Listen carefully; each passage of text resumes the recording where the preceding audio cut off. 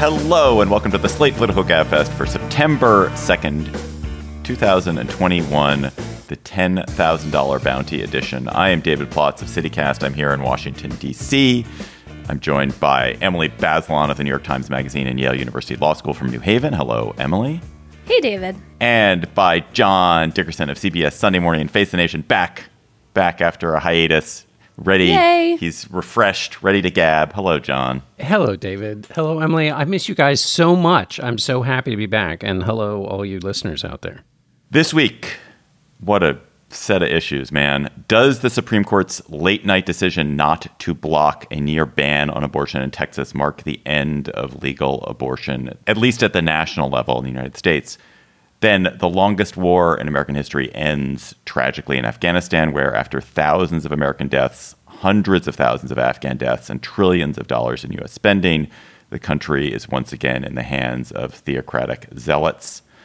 Then we'll talk to Atul Gawande about his stunning New Yorker article about why Costa Ricans live longer than Americans. Plus, of course, we'll have cocktail chatter.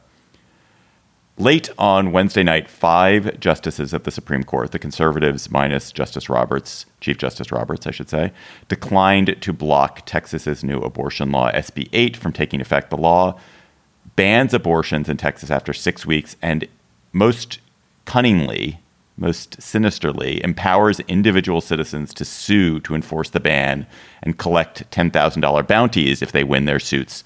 The suits would be against anyone who helped someone obtain an abortion. Abortion providers in Texas have now stopped performing almost all abortions, any abortion after 6 weeks. And Emily, it's stunning. I mean, it is effectively potentially the end to what we understood to be the era of legal abortion at the national level in the United States. Can you start by explaining this law and what it is the Supreme Court did? Yeah, I mean, I am aghast at the way this is taking shape. So Texas passed a law that gives the power of enforcement of a 6-week almost total ban on abortions to private citizens. And the sort of sleight of hand here is, okay, well, if there are no state officials who are involved in enforcing the law, then there's no one to sue. And the Supreme Court just went for that sleight of hand. They allowed that to end women's constitutional right to an abortion, people's constitutional right to an abortion in Texas without even ruling on the merits, without doing all the parts of hearing a case and receiving full briefing and listening to arguments and having to present fully developed legal reasoning. That is the rule of law. That is why we have courts. That is why courts are different from politicians.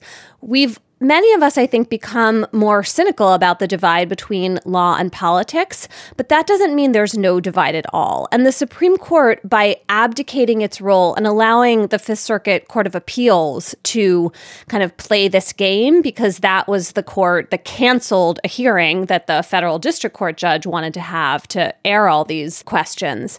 That is just a really outrageous development. And if you're okay with this because you just think it's okay to limit abortion, think about another right that you might want to enjoy and the way in which a law could play out in that context. So, for example, the Second Amendment. It is unconstitutional in this country to ban handguns if you're a state or a municipality.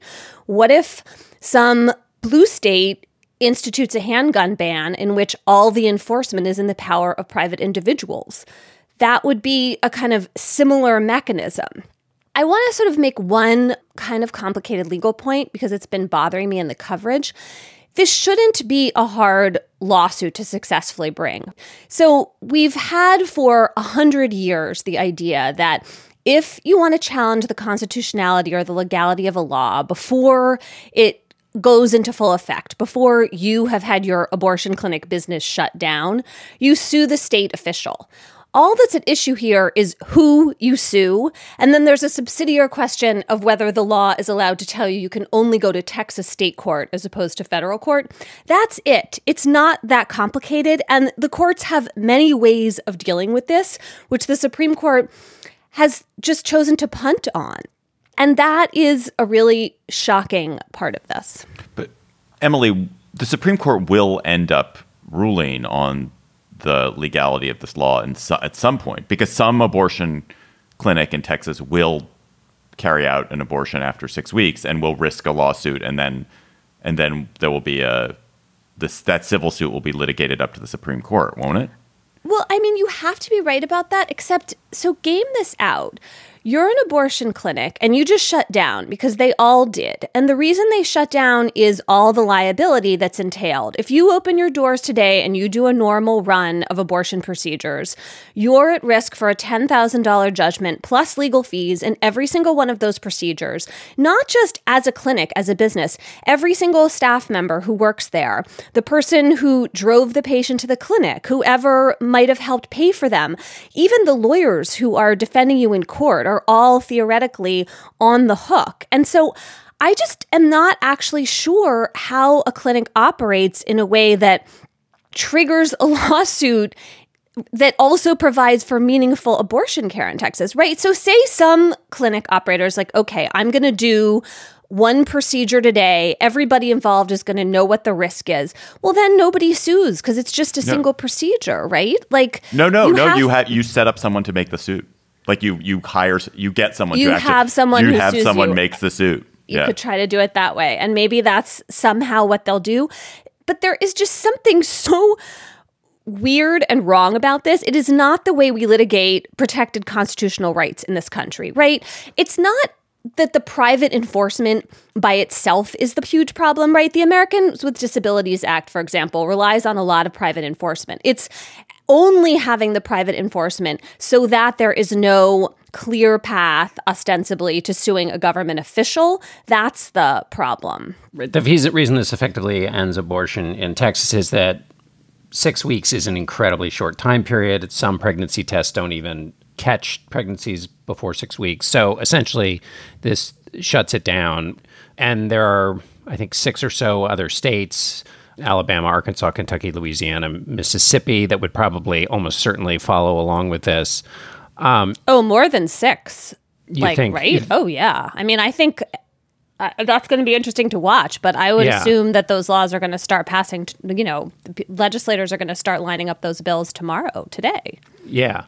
What I wondered, Emily, was what you thought of the ruling in the majority that said that to prevail, you needed to have, a strong showing that you're likely to succeed on the merits, that a stay, there would be an irreparable injury without a stay. What does that exactly mean in terms of their ruling? And obviously, you've already pointed out that, the line between jurisprudence and politics is disappearing. But imagine for a moment that is a good faith argument. What exactly does it mean? So usually in a lawsuit, if you're the party that's arguing that you are going to be irreparably injured, you say something like, my business is going to have to shut down. I'm going to have to pay a lot of money. I can't exercise a constitutional right. So it would seem that all of the real questions about irreparable harm are on the sides of the abortion clinics and abortion providers that are challenging the law. On the other side is the status quo of abortion rights continuing in Texas as it has in the past. Now, if you think abortion is murder, then you think obviously that's an irreparable harm, but that's not how we've ever weighed the balance of harms here before.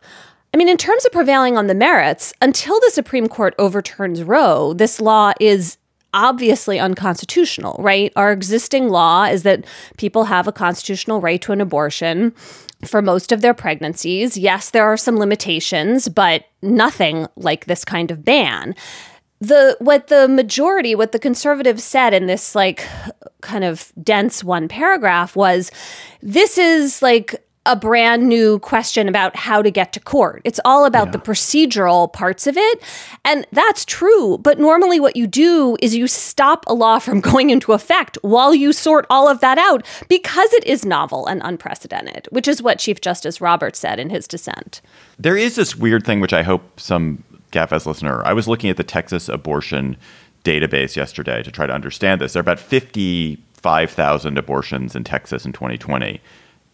According to the database that I saw, 90% of them were done within 8 weeks of gestation. I mean, that's pretty typical. Usually first trimester abortions are more than 90%. Right. But so if we're saying that 85% are after 6 weeks, but 90% are before 8 weeks, that means that almost all abortions are between 6 and 8 weeks? It's probably more like 6 and 10 weeks. Sometimes the 2-week period, because of like when your last menstrual period gets dated, gets a little confused. But it could both be true that they're almost all after 6 weeks, because people usually often don't even know they're pregnant that early on. And it could also be true that most women get their abortions within certainly the first trimester, probably the first 10 weeks.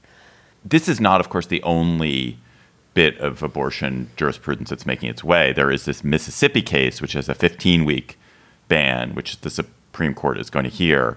The Mississippi Attorney General just amended at their brief, I guess, and said, we're not just asking you to say this is okay versus under Roe and Casey. We're asking you to say that Roe itself is bad law, right?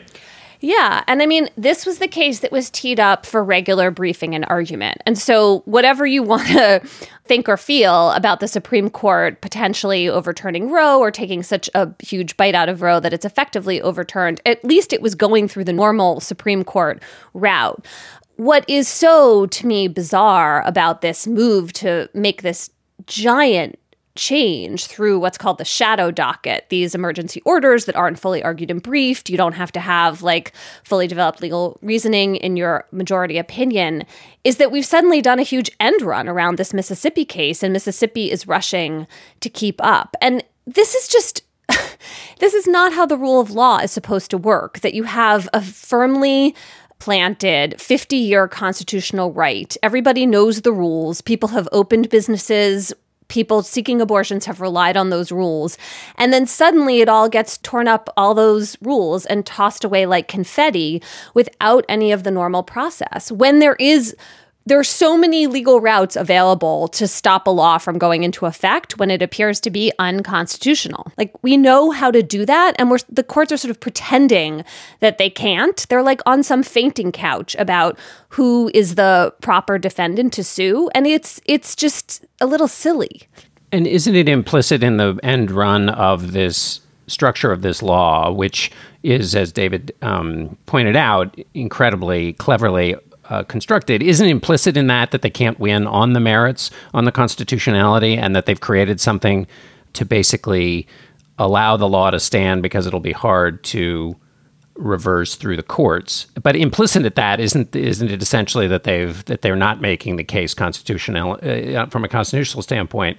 And then adjoined to that is the question of, what did you make of what Roberts said when he said, even though the court denies the applicant's request, the court is emphatically not saying that the law at issue is constitutional?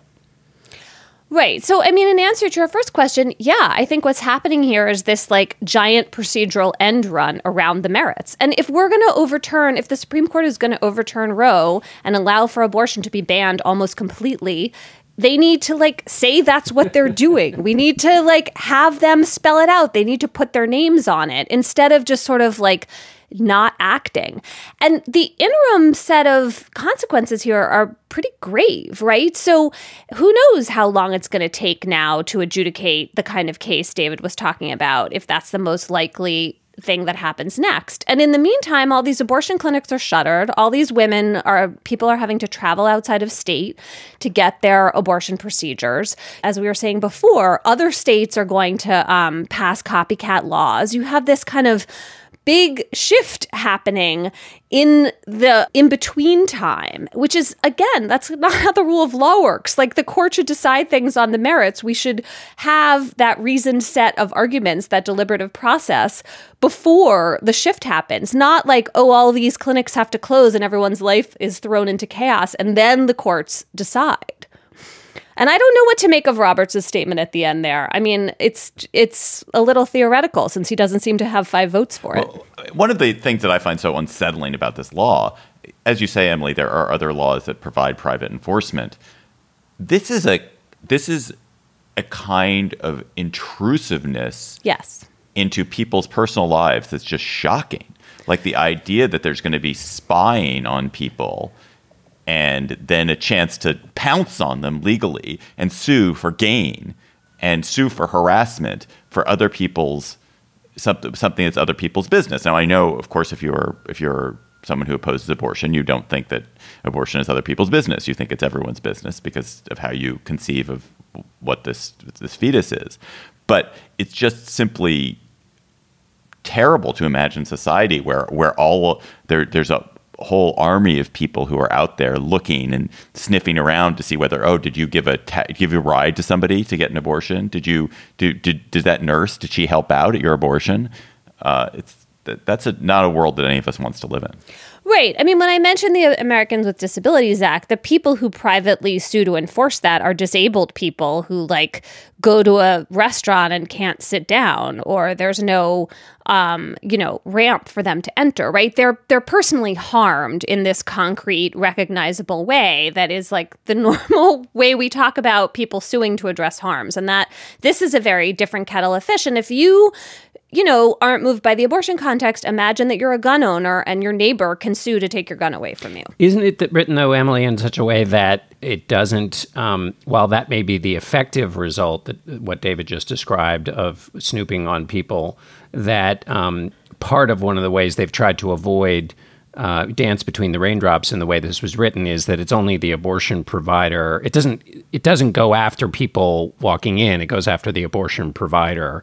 In the 10,000. Well, but it's not just the provider, right? It's anyone who's a quote abettor. So you're right. It's not the patient. It's not the patient. And that's yes, they did. My only point was just. But if you gave your friend $100 to help them fund that abortion, are you? I think you are.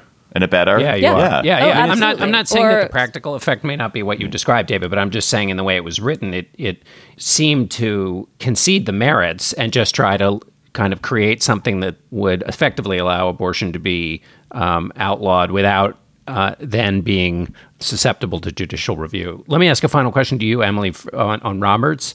It seemed in the dissents that that the justices were saying, essentially, this is not only wrong on the merits, but it's an abomination in terms of the court and what it should do and its role.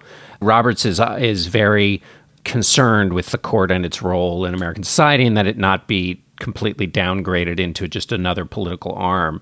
Were they arguing to him on that front? And do you think that will matter in terms of the way he responds in the future, in terms of whatever happens with respect either to this law or future abortion decisions? Well, yeah, I mean, he was on their side, right? He's in dissent with them. It's just that it doesn't matter anymore because there are 5 other conservative votes that he doesn't control. I do think it's of concern to him, and that this, intense period of activity by this so-called shadow docket must be keeping him awake at night, because it just it's not how our normal legal processes work, and it makes the court seem very arbitrary. In terms of, John, your point about how the law doesn't allow people seeking abortions to be sued, I think what's really crucial about that is this kind of long-term strategy of abortion opponents in court. There have been so many efforts to, ban abortion in this complete way that activists really like, in these more incrementalist ways that lawyers tend to like. And one of the important principles that abortion opponents have developed is that it's important not to demonize people seeking abortions, that you want to be seen as protecting women who are seeking abortions, not as attacking them directly. And so you see that principle enshrined in this law. And I think that's the kind of underlying aspect. And as someone who's watched this develop for a long time, it is really interesting to me to see this particular statute succeed. I mean, a few years ago, a different Supreme Court, no way would this law be going into effect the way it is. But, you throw enough spaghetti at the wall and then you get the people who want to do something like this, and here we are. I think we can't let this pass. We're in the context, in the shadow of the COVID vaccination debate, that many of the same people who are celebrating this intervention, this kind of nosiness and interference in other people's life and the decisions they're making with their body, in another context are saying any interference, any demand that I, put a vaccine in my body is a violation of my personal freedom at the highest order. That's a paradox that doesn't resolve itself.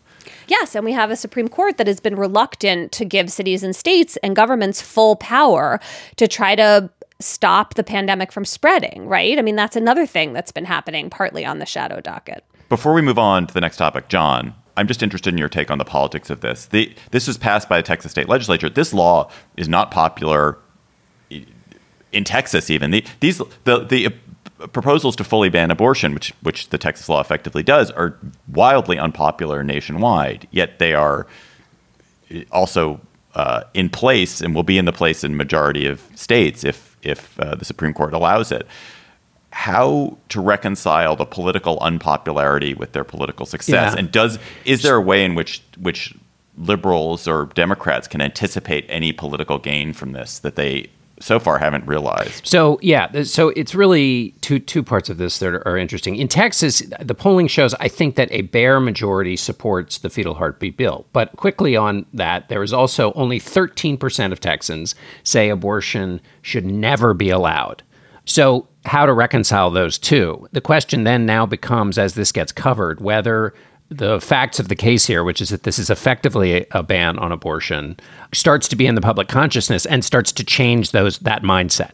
Whether people recognize the disconnect between being in support of a fetal heartbeat bill, but also wanting to allow abortion in some instance. So the question, A, is how does this change in Texas? But then to your point, which is much more important, which is how is this going to affect the 2022 races? Polling shows that Democrats are more activated by the question of abortion. Now, conservatives have cared and have been on a long, many years march to change the court and make it more conservative. And they have been more eye on the ball with respect to that and politics than Democrats. And so it'll be fascinating to see how that plays out. And also what we always see in these debates is while somebody may say they want to allow abortion rights, are they going to get activated by it? So while you may have more Democrats saying that they want to keep abortion rights, are they going to go to the polls and do all the things that would be necessary to change this? And finally, it really is going to matter on the presidential level. And we've talked about it a million times, but the way in which basically whether you're going to vote for or against a certain kind of judge becomes the only issue in a presidential campaign. And you could argue the signature moment in the last presidential campaign was the night that Scalia died, when the Donald Trump wing of the party and the establishment wing of the party were joined, when Mitch McConnell and Donald Trump basically said the same thing, which is block any Obama nominee and wait till we get in. And that'll be totally consuming the next presidential race, I would imagine, as well, this question of the court. Slate Plus members, you get bonus segments on the GabFest. This week's bonus segment, we're going to talk about what should children going off to college this year know. All three of us are sending a child off to college this month, and we're going to talk about not necessarily what they should know, but what children in general going off to college should be thinking about. Go to slate.com/GabFest Plus to become a member today. You'll also get other benefits, like no ads on Slate podcasts and bonus episodes of other shows. And you'll get a chance to support the work we do here on the GabFest. So slate.com/GabFest Plus.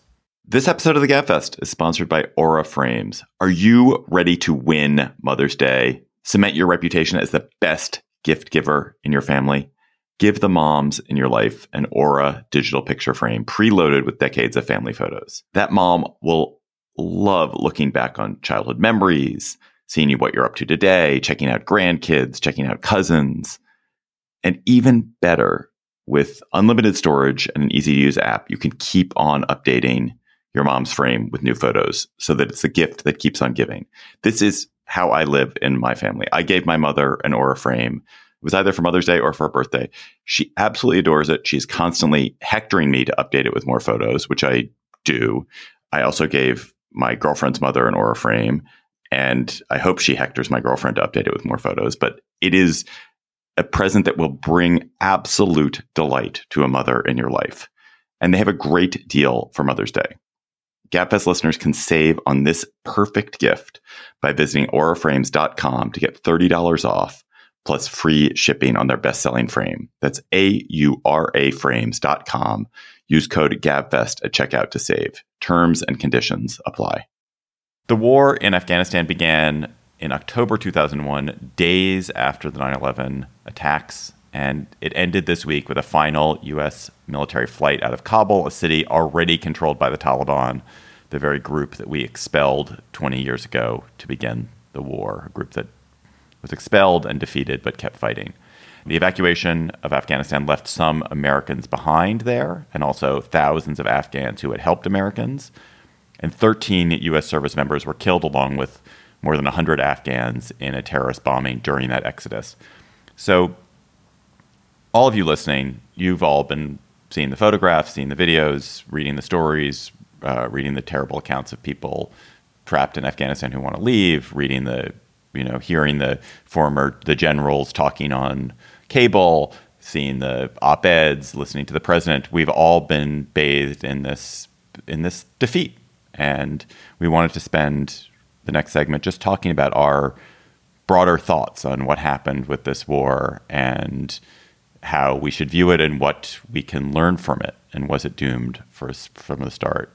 I want to start by saying I feel a tremendous sense of relief. And obviously that's a really, in some ways, callous thing to say, because there are 35 million Afghans, and particularly Afghan women and girls, who are going to be under the rule of a theocratic misogynist, bullies, and we've abandoned thousands of people. But I feel relief at the lifting of this delusion, like that we've been living in a delusion. We learned even very early on, but particularly when we all saw those Afghanistan papers that the Washington Post collected, that the military and the government of the United States were not telling the truth about what was happening, that we were losing the war, and that even they were denying the very evidence in front of their eyes. And it's, to me, this was a war we were never going to win. We couldn't possibly win. Our choice was a kind of endless occupation, which with bloodshed constantly, and danger and cost, or to give up. And I am relieved that we gave up. But maybe you guys feel differently. And I'm interested in how large your viewpoint is, David, in the country, because you expressed personal relief, and then you said the lifting of this delusion. And what's interesting to me is whether actually the delusion has been lifted, or whether in the coverage of this it is reanimating a lot of the mindset and replaying debates in a way that actually animates the delusion and doesn't dispel it. I mean, obviously for many people, and I'll explain what I'm trying to say, but Ross Douthat wrote a fantastic column about this that captured much of my thinking. But in the awful way in which it came to its end, some of which was contributed to by the mishandling of the Biden administration, but also it was going to inevitably be awful in some way. Losing a war and pulling out in such a treacherous place was going to always be awful. And the question we all have to figure out is, how much more awful was it in the way it was handled? Or, if you want to make the case, could it have been even more awful if it was handled in a different way? But the way in which it's being debated, which is on this sort of like the last thing that happened is being debated, includes all of the insane claims and the sustenance or the sustaining of those insane claims that, it seems to me, are a roadblock to the kind of lifting of the delusion that you're describing, David. And I don't want to misinterpret what you're saying as being, you may have been just expressing a personal opinion. I'm wondering whether, more broadly, how we think about this needs to get sorted, or else we're going to, it's actually going to be worse than it was before. Well, I'm not sure if this is exactly what you're saying, but there's certainly a move on the right by people who, when President Trump began this process of winding down this war, supported it, but who are now making the claim that this is a sort of stabbed in the back quality, that President Biden has stabbed our troops who served in the back, stabbed the Afghans in the back, and that, had we only just done one more season, one more year, had we not done it this way, it would have worked out. But that seems to me a totally political and opportunistic. Yes. I was not around during the end of Vietnam to know whether there was similarly political and opportunistic criticism. Yeah, there was. If the generals had only been allowed to fight the war, we would have won in Vietnam. Yeah. And I guess what I worry about is, but no one thinks that today. I don't think any American sits around about Vietnam. I don't think any American sits around and sort of thinks like, oh, that was a war we could have won. People are like, wow, that was terrible. We lost so many lives, and what a tragedy. And I feel like that we're going to get there with Afghanistan. Except if that belief was operational, shouldn't it have kept everybody's eyes wide open with Afghanistan? And as you described the Afghanistan papers, they are very similar in thrust to the Pentagon Papers, which is there was all of this cover up and shading and lying that allowed the occupation of Afghanistan to continue. That you would think would be impossible if the lesson from Vietnam were learned in the way you just described it. But it's a lesson from decades ago, and we have to relearn lessons, right? And I think the the sort of specter, especially in the first few days of like American rout and humiliation, was hard to swallow. Even, right? Like you could be upset by that, even if you didn't have a position on Afghanistan in particular.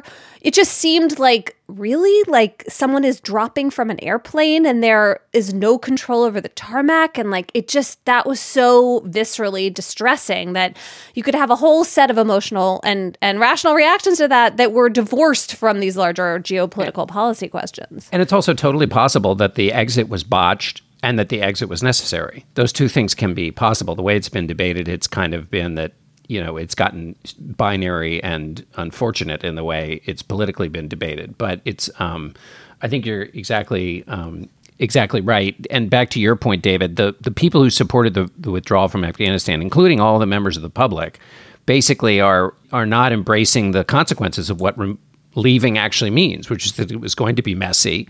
The Biden administration may have totally misunderstood the quickness with which the Taliban was going to rout the Afghan army and move across the countryside. And that, you know, may be one of their various failures in addition to communicating and being caught flat-footed.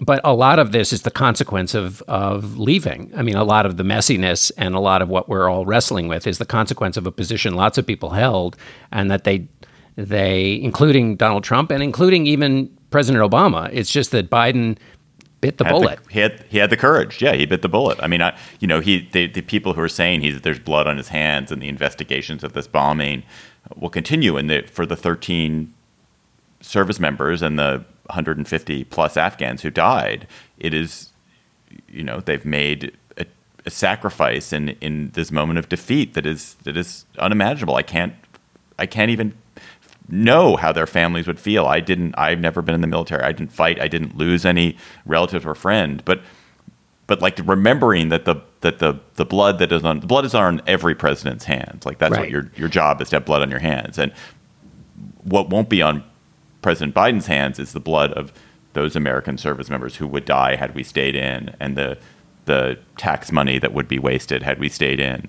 And that's what we have to remember, because it's just it's hard in the kind of the moment of tragedy to remember that. And the idea that the presidency means the blood is always on your hands is, I mean, that's essentially what my book was about. I mean, this is what a hard presidential decision looks like. It's not between like a thing that goes swimmingly and a thing that doesn't. It's always between something that goes wrong, is ugly, and where there's blood on your hands. And the question is just, is it as much as it could have been, or is it less? I mean, this is and should be studied at the heart of the kinds of decisions presidents have to make, and that they often don't make because you're always going to have blood on your hands. And that's the part that really needs to be stared at, and that I'm worried isn't going to be, because this is a template for the way we look and think about big, hard, complicated decisions in presidencies for a long time. And Biden had watched President Obama not make this decision and disagreed with that call at the time, and now he has the power to do it. I have a really basic remark, which is I've realized in myself in the past week that I understood in a complete way that we were actually having a war in Afghanistan, right? The words withdrawal, the words leaving, they're not the same as like, oh, this is a war and people were dying and 10,000 Afghans a year were dying. And the notion that you could sort of ignore it because it was really far away. And, you know, if you didn't have family in the military, it just seems sort of abstract. Like that all just got ripped away. And it is really terrible to watch a military defeat and to watch a war end in this way. But it reminded me of the cost of continuing the war. And I became more and more skeptical of the claim that there was some like low grade way to stick around because we were not a peacekeeping force. Well, also, don't forget, Emily, like one thing we have to remember is just because 10,000 Afghans are dying a year now doesn't mean they're not going to keep dying under the Taliban. It's not as though us leaving and the war ending means that it is peace for the Afghan people. True. It does. They will continue to suffer. But that said, Afghanistan can return to where it probably should be in the American mindset, which is like this pretty small country that is not strategically important to us, that is poor and landlocked, and it's basically as far away from us as any country can be. It doesn't have any critical resources that we need. It's not on any trade route that we particularly care about. It has no deep cultural or religious or economic ties to the United States. It is not important to the United States geopolitically. It was important for a moment because it was the haven for people who attacked the United States in 2001. For that brief moment, it was important, but it's otherwise and it not could important. return to being important for that reason. It won't be. It won't be. Well, it's, our ability to fight from a distance has improved. We have hardened defenses. Our greatest dangers in terms of terrorism from Islamists are internal. Insofar as their Islamic terrorism is a problem, it tends to be much more focused on Europe than it is in the United States. There's no evidence that there's a lot of training of operatives who are going to be trained in Afghanistan and snuck into the United States in the way that did happen in this brief period in the 90s.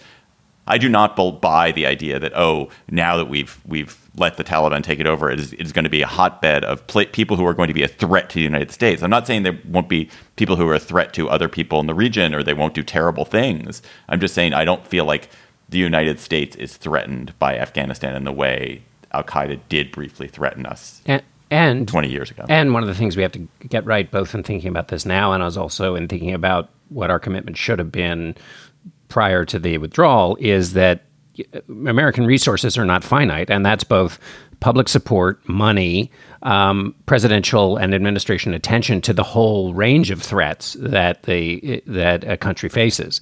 To the extent you sink things into Afghanistan, you're not sinking them into other things that are greater threats and that are cyber, for one, would be. Now, you've got to be able to do multiple things at once, but the benefit from extended engagement and in Afghanistan, when you could apply all those energies to other bigger challenges, seems to be a hard case to make. Can I make one final thought, which is the notion that Afghanistan, one of the things that also died in this defeat was the notion that any war could be kind of the quote-unquote good war, which is sometimes what Afghanistan was referred to. When I wrote my piece on James Mattis, he introduced me to the quote from Sherman that said, "Every attempt to make war easy and safe will result in humiliation and disaster." And that was very much in my mind as I was thinking about this departure relative to the super glib ways in which Afghanistan was once talked about, contributed in part to the disaster that took place in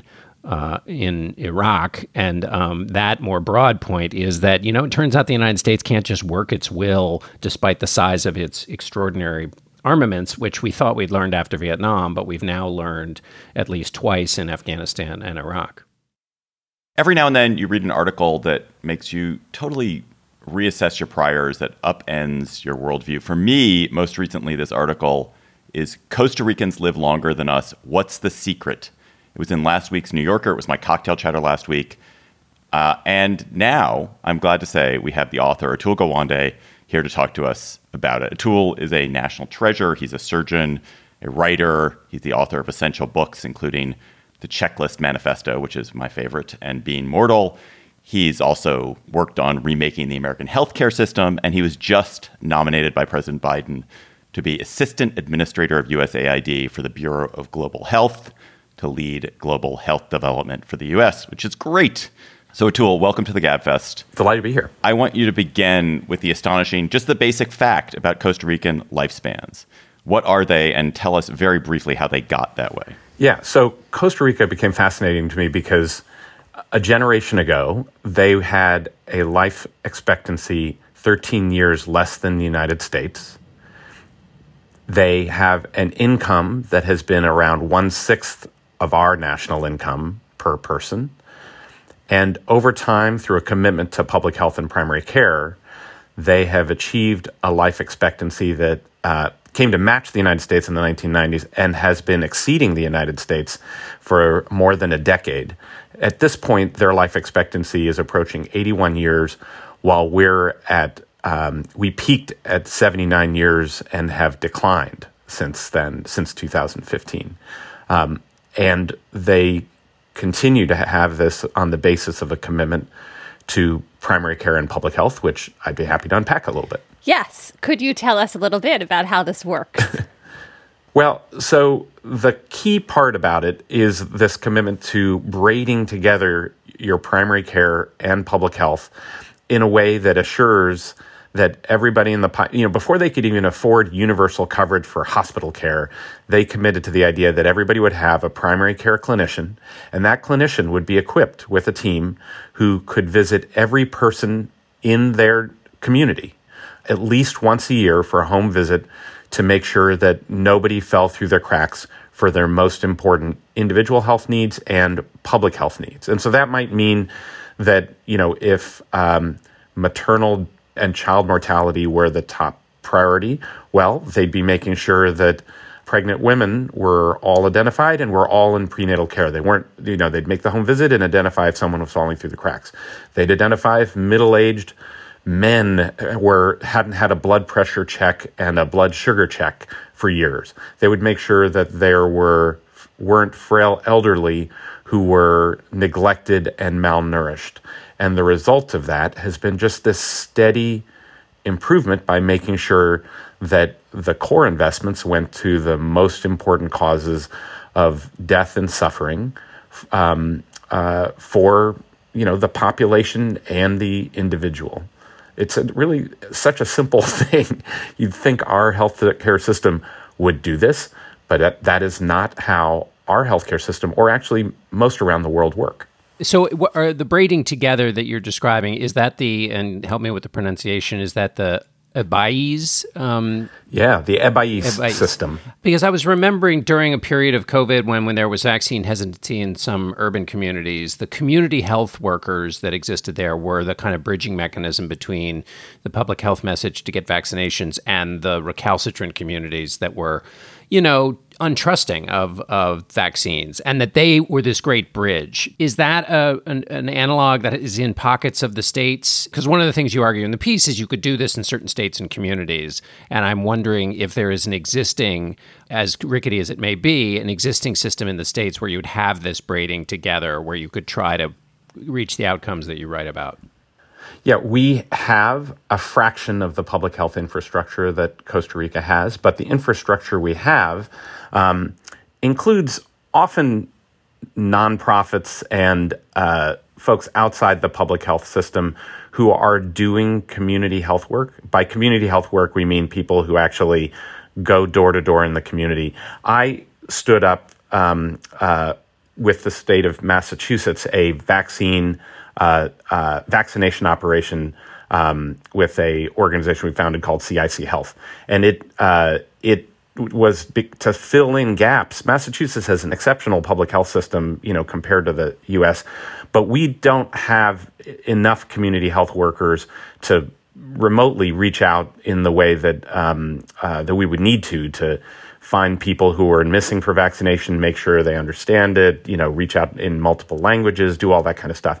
And so we ended up fielding a whole army of folks, and we would visit 10,000, knock on 10,000 doors per week and get vaccination out the door. Partners in Health is another nonprofit that would be sent out to make sure that contact tracing happened. We don't have that systematized.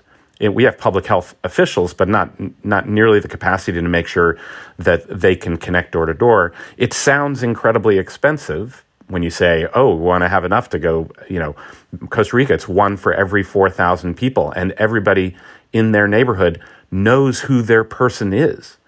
And yet that system of knowing who that person is and making sure they're connected into your primary care clinician can be done in a country with 1/6 of the income we have, and as a result have lower cost care, better results, more prevention. And when COVID rolls around, they already know how to either text you or call you and tell you, here is your appointment for your COVID vaccination. That's the way it works there. Here, you had to log on, press refresh a million times, even now, to go get a COVID test or get a vaccination. People don't know how to do that if you decided you want to do that.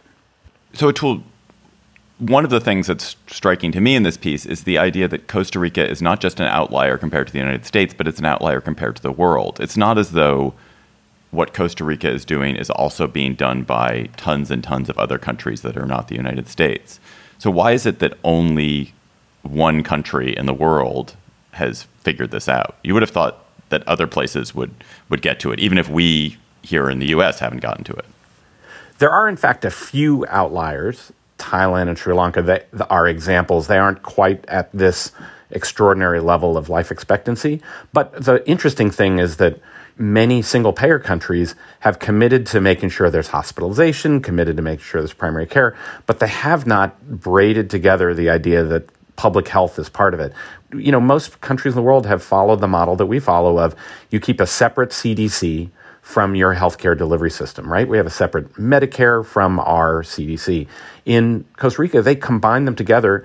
It would be the equivalent of saying the CDC will set the priorities for the Medicare delivery system, the insurance system, and make sure it covers the core components and measure every year whether we're actually saving lives and improving people's suffering.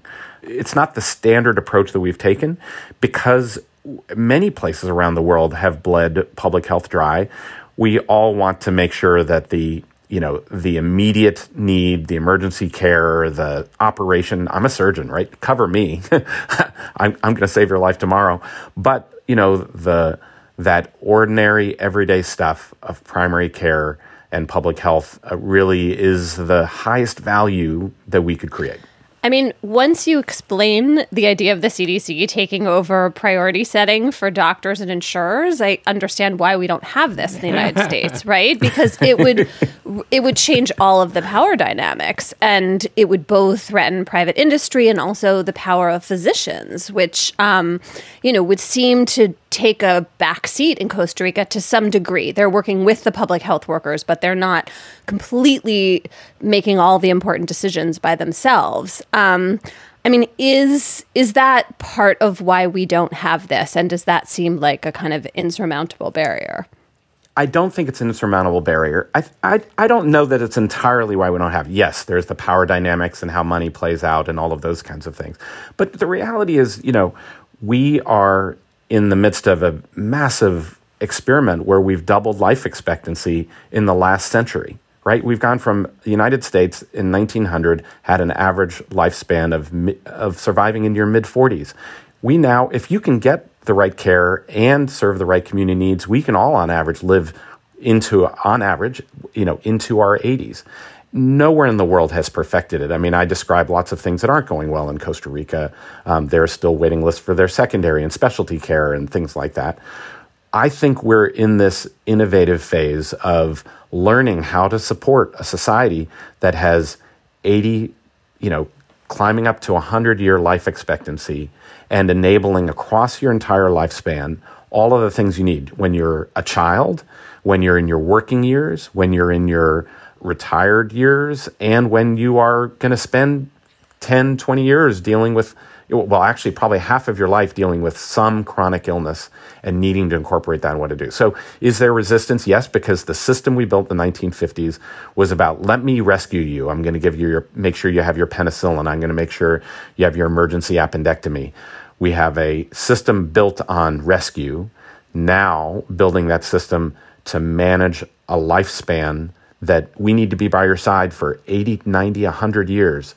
That's an incredible thing. And I don't think it's simply the power of money. It's a lot of it is our collective power of imagination and our demand that we should all deserve this. Just to dig on that lifespan question for a second, that over this past century, don't you think there's a problem, which is that we fundamentally misunderstand where lifespan came from? That actually that we're living longer not because of the surgical interventions that you might be doing, in someone's life when they have a cancer, which is great and they will extend their life, but because of all these public health measures. But Americans fundamentally don't understand that it's the public health measures, the cleaner water, the vaccinations, the improvement in maternal health and in infant mortality that have made it that actually our lifespans are already a product of public health, but we attribute it somehow to physicians. Well, so I don't think it's quite the either or you're painting here, right? Come on, man. I'm sorry, we only do either or here. The public health components have been absolutely critical for child survival. That has been crucial. It's vaccines. It's, we're in danger in the current sort of vaccine resistance and battle to undo the childhood vaccination system that has enabled us to get through, measles, diphtheria, polio, smallpox, all of those kinds of things. If we put that at risk, boy, the foundation of our system wouldn't work. Then there's adding years to your life after age 40 or 50. And that's come from, first, the existence of exceptional primary care, and then the secondary care that can address both preventing cardiac disease, preventing cancer, and then also dealing with it as time goes on. And so, in surgery is a great example.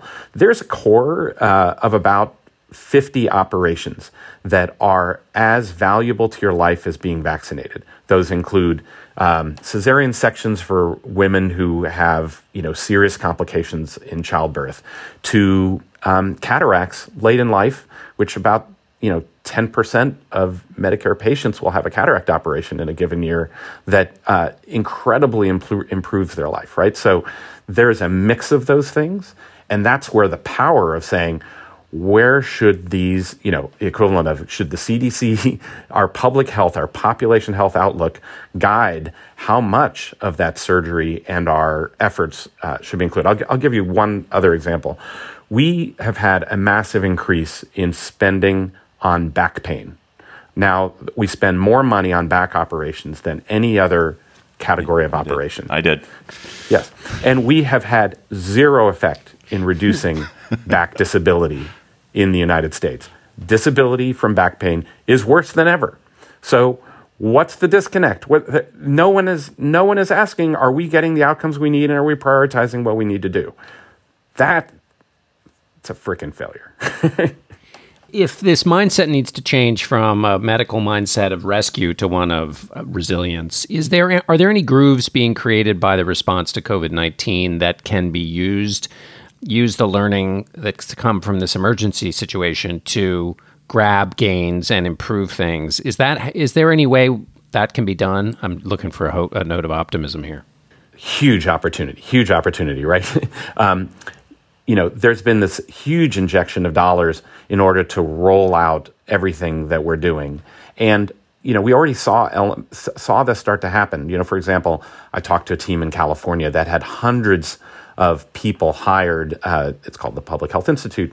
They hired hundreds and hundreds of people to be the contact tracers, to track down get in contact with everybody, family members around making sure when you test positive for COVID that you have the appropriate response. They described to me a teams that were over 90% bilingual or multilingual. Build in that infrastructure so that you have those contact points, and they are then deployed to where the greatest needs are.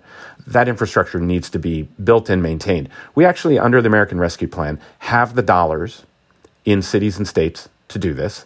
Cities and states can choose to use those dollars to build this capability and sustain it and have it apply to COVID when there are outbreaks. But hey, we have 4 million people who are infected with hepatitis, and we happen to have vaccines and treatments that could eliminate hepatitis, as I write about. So you can redeploy that capability to keep solving problems at very low cost compared to waiting for the billions of dollars we spend per year on the hepatitis liver transplants. Atul Gawande's article in the New Yorker is Costa Ricans Live Longer Than Us. What's the secret? It's so good. Check it out. Atul, thanks for coming by. Awesome to be here. Thank you. Let's go to cocktail chatter. If you were having a Costa Rican cocktail of some sort, from some very delicious, healthful cocktail, what will you be chattering about? John Dickerson, you're just back from some vacation, so you probably have piled up cocktail chatters. I do, although you'll have to listen to them in future weeks, because there was some news yesterday on a story we talked about before and that I worked on for 60 Minutes about Elijah McClain. You may remember that he was the 23-year-old massage therapist who was stopped on the street by the Aurora police. He wasn't doing anything. We know that he wasn't doing anything because there's footage of it, and in which he's manhandled by the police, in which he pleads for to be let go, and basically they treat Elijah, who is 140 pounds and looks like a matchstick.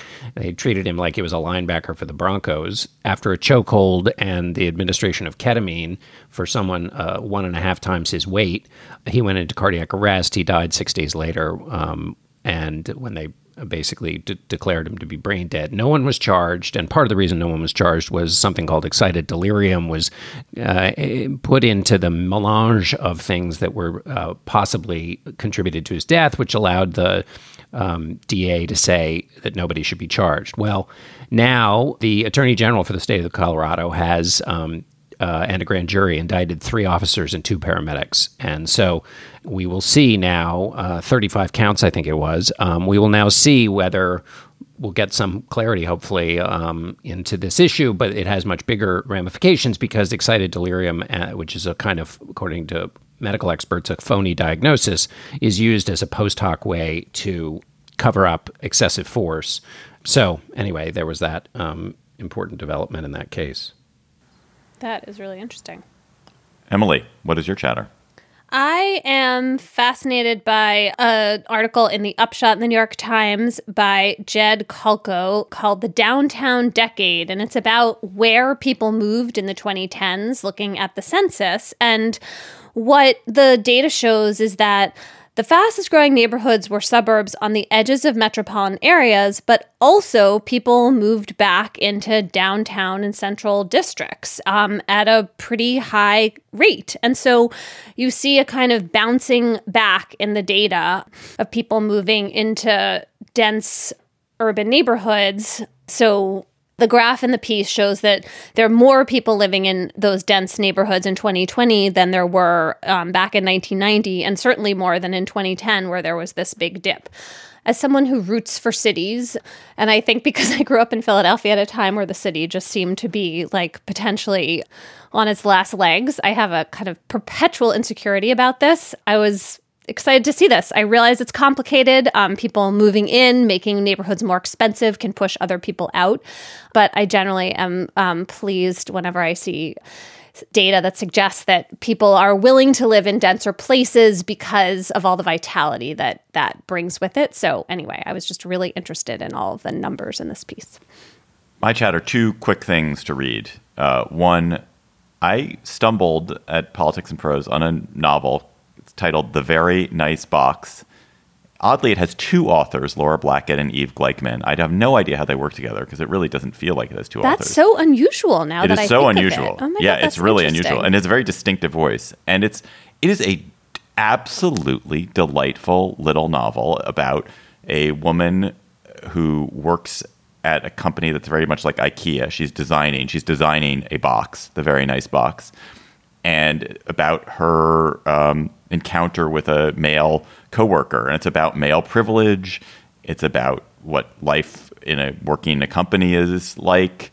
It's about grief and loss. It's a wonderful, charming book. It's been such a treat to read it over these past few days. The Very Nice Box, it's called. And then totally different direction. There's an article in The Atavist you may have seen in your Twitter timeline if you're a Twitter person.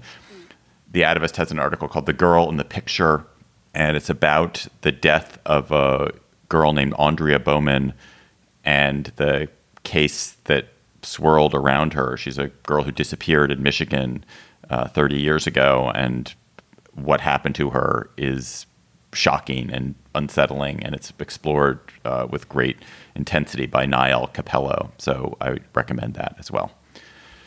Listeners, you sent us one that maybe there are so many good listener chatters that you sent to us at Slate Gabfest, but I feel that Carl Richter's chatter today may be the most designed perfectly for John and Emily of any chatter that there's ever been. So let's hear what Carl Richter's listener chatter is. Hi, Gabfesters. Carl Richter checking in from Texarkana, USA. I'm on the Arkansas side at the moment. I, like many people, have been grieving the recent loss of singer-songwriter Nanci Griffith. I was looking around online for some of her performances and came across a compilation on YouTube of all of her performances on David Letterman shows over the span of almost 20 years, starting back in the late 1980s. It's a really enjoyable look at the whole breadth of her remarkable career. It's a great way to review what she did or get an introduction to it. And I've been recommending it to everyone. The video's not always so hot, but it sounds good, and it's well worth 90 minutes of your time. Loved this so much. I mean, it will surprise no one that Nancy Griffith was like the soundtrack to, I think, my junior year in college. And she's so charming back in 1988 when she first shows up. And David Letterman is completely smitten with her and then basically just has her back every time she has a new album or even like a VHS recording of a concert. Yeah, I really enjoyed this. Yeah, Other Voices, Other Rooms was a big and important CD in the for a period of my life, and her rendition of John Prine's "Speed of the Sound of Loneliness" is a really beautiful one. Not every cover of an artist you like pays tribute to the artist in the way that one does to Prine. It's great. That is our show for today. The Gabfest is produced by Jocelyn Frank. Our researcher is Bridget Dunlap. Bridget, especially this week. So many good insights about this abortion case, Bridget. Thank you for that. Gabriel Roth is editorial director of Slate Audio. June Thomas is managing producer. Alicia Montgomery is the executive producer of Slate Podcast. Follow us on Twitter at Slate Gabfest and tweet chatter to us there. For Emily Bazelon and John Dickerson back. So nice having a whole gang back together. I'm David Plotz. Thanks for listening. We'll talk to you next week.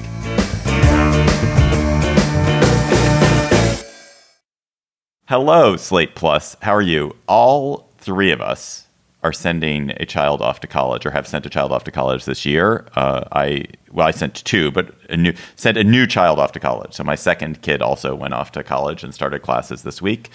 Emily's second kid also just started classes yesterday, probably. John has a child who's going off to college. So one of you, I don't know who it was, proposed that we talk about what they really need to know. I want to hear John's take on this. I think it was me, and I want to know the answer. I feel like you have answers. Like you'll be the one who's been the most thoughtful about this. Well, I don't know that I've been thoughtful. I've definitely been the one thinking about it the most. In part because, and I don't know if you all experienced it this way. I mean, it's obviously like a huge chapter is closing. It's a massive transition moment. And I always felt, much like I feel this way about life itself, is like there's going to be time to sort of do a final assessment before the child or the children go off to school. And all the stuff you let slide and the lessons you didn't teach and the kind of shirt tails untucked are all going to get tucked in. It's all going to be sorted and nice and neat and tidy before this moment comes. The moment when basically they will now spend more days not in your company than in your company. And it was basically the reverse of that before. I mean, unless they move back home, and that has its own dynamic. So yeah, a lot of weight on the scale here. But I don't know what I would say, because I guess what I would say mostly is that basically you're getting a chance to rewrite the instructions of your life and to think about it in that context more, to overweight that portion of it that's not academic, which is like you're learning and teaching yourself how to have friendships and how to accept failure and how to deal with adapting and how to actually take risks, what it means. Like people say, take risks. What would you do if you didn't have to worry about the consequences and all these stupid things that get put on motivational cat posters. But you're actually teaching yourself what that means for you. I don't know, to recognize that authorial intent would have been useful for me. I don't know, maybe my son has that all in his head. But to recognize that, I think, is one place I've started when I've been trying to think about this. It's funny, thinking about this actually made me send a text to my son who just started college yesterday, where I tried to convey one point to him because I did realize something that I wish I'd said. Wait, it's not too late. He already went, but I could still offer some advice.